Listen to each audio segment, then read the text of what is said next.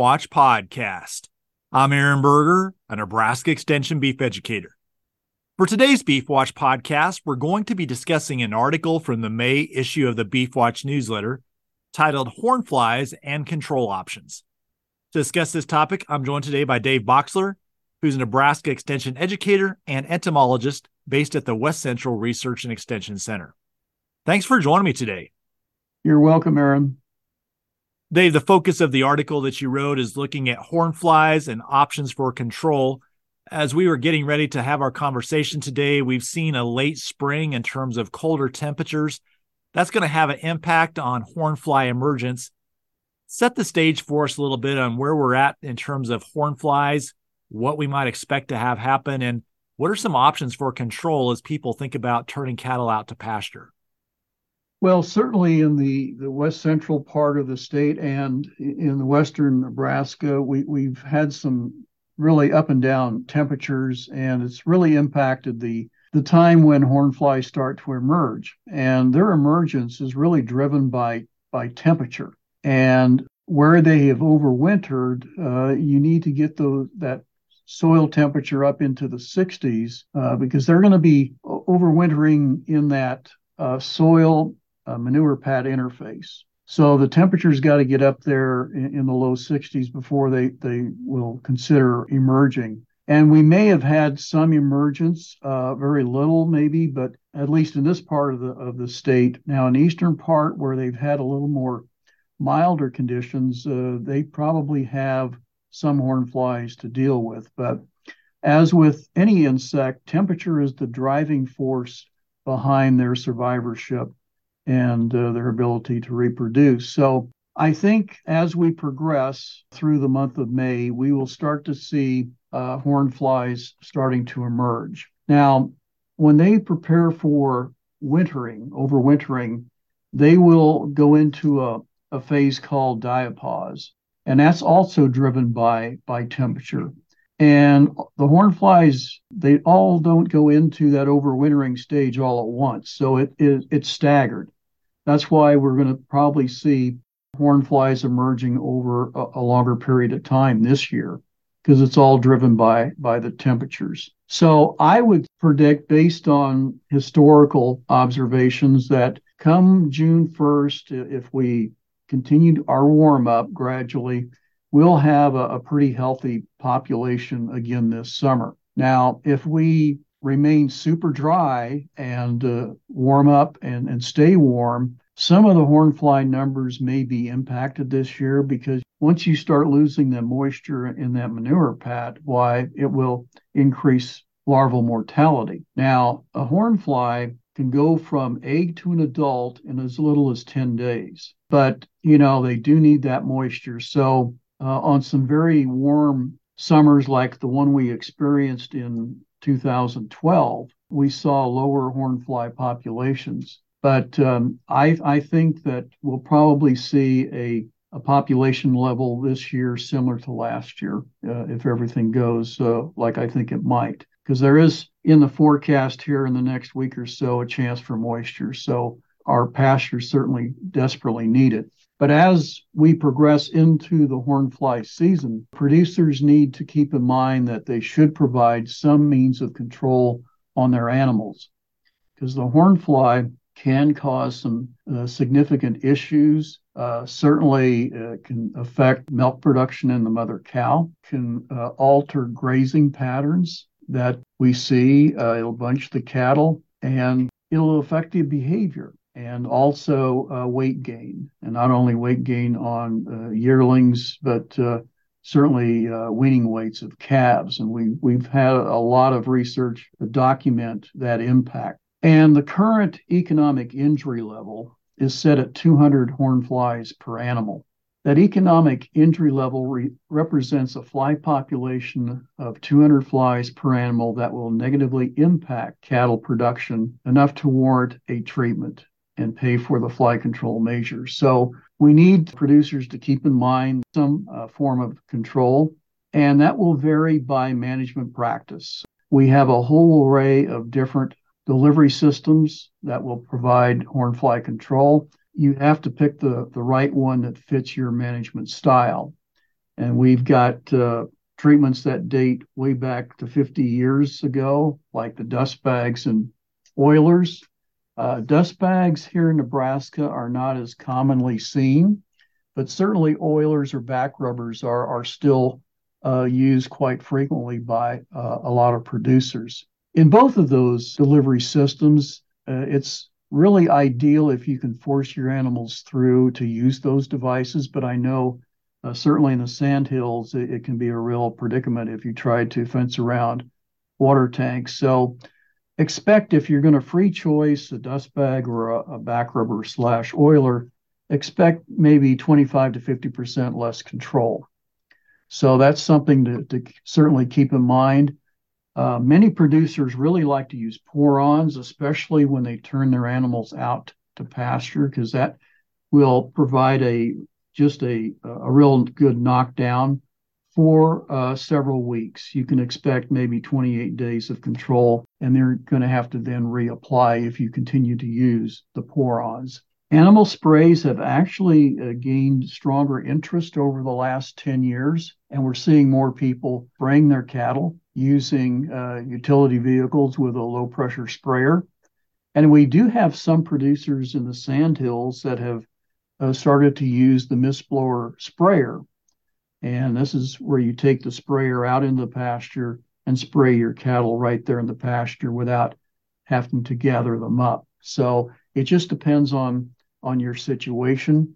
You can expect anywhere from 7 to 14 days of control by using both of those delivery systems. We still have a strong following of the oral larvicides or feed additives here in Nebraska, and we have 3 different products that can be used. Usually they're incorporated into loose mineral or salt. And you really need to ensure steady consumption by your animals throughout the fly season. And ideally, if you're going to use a feed through or an IGR, an insect growth regulator, you really need to get that product out into the animal about 30 days prior to the fly season. So right now is the time you want to get that material out there so that it's in the manure that is being deposited by your cattle if they're on pasture. We do have insecticide ear tags. We still have a fairly strong following. There's a number of different modes of action to utilize.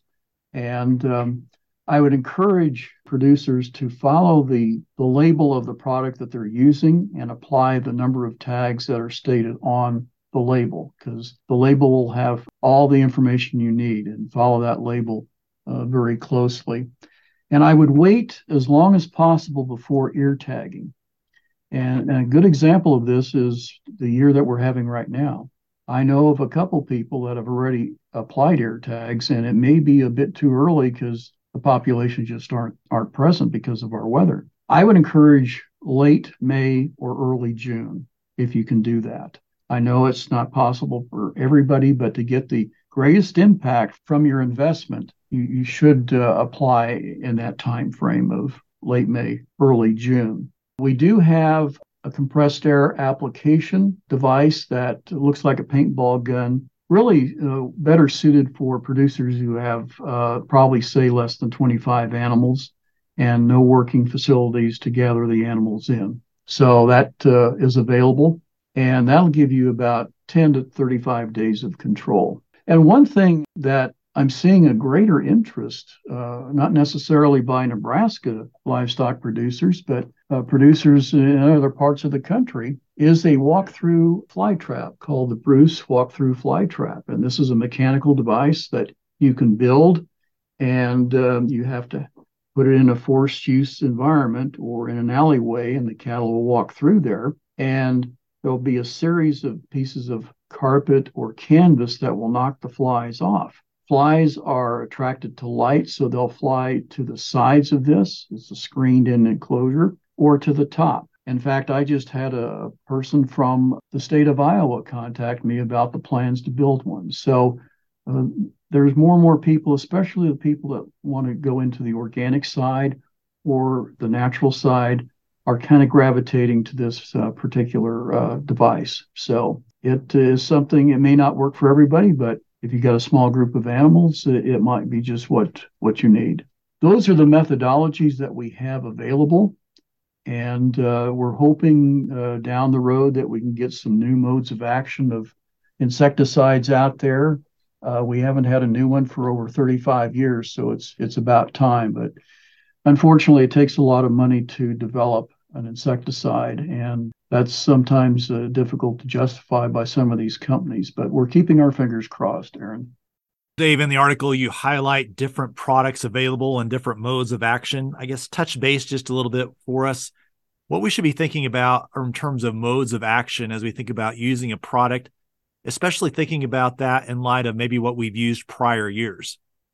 Well, that's a very good point, Aaron. Really, ideally, you should change modes of action on a yearly basis. And like if you're using a spray, it would be good to change the mode of action throughout the summer or the fly season. And in my article, I have listed a table that shows the different modes of actions and group numbers. So every label will have a group number which indicates how this product works in an insect, the mode of action.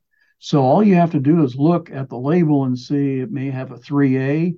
Well, you may want to switch to something that has a 6 or a 1B. So you can use that principle to rotate to different modes of action, because what we're seeing more and more is resistance, and we're starting to see it to all of the modes of actions that we have out there. So it's critical that we change up at least every year, and if in the case of sprays, maybe within the year is going to help manage resistance. We'll never be able to remove insecticide resistance. We just have to manage it. And we do that by rotating to different compounds and how they work within the insect.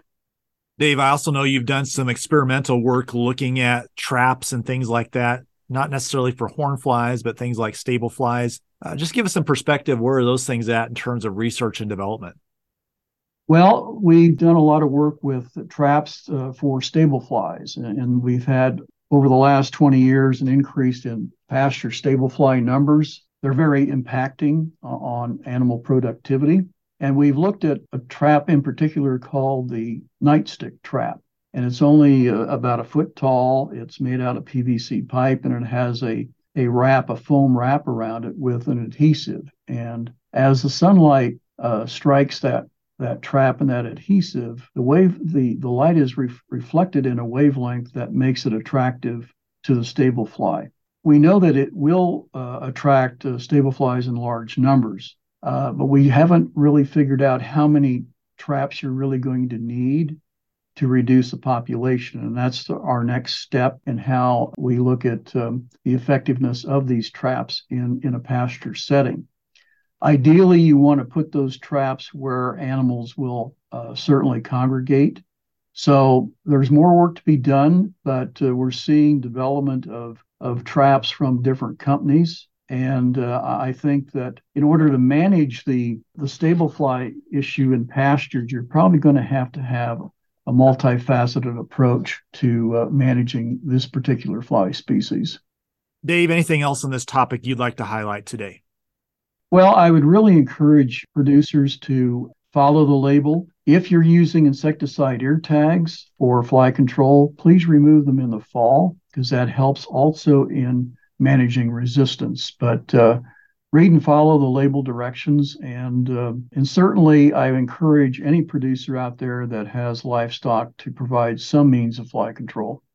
Well, for more information on the topic that was discussed in today's Beef Watch podcast, I would encourage you to visit the beef.unl.edu website. At the website, you can find this article. Again, the title of the article, Horn Flies and Control Options.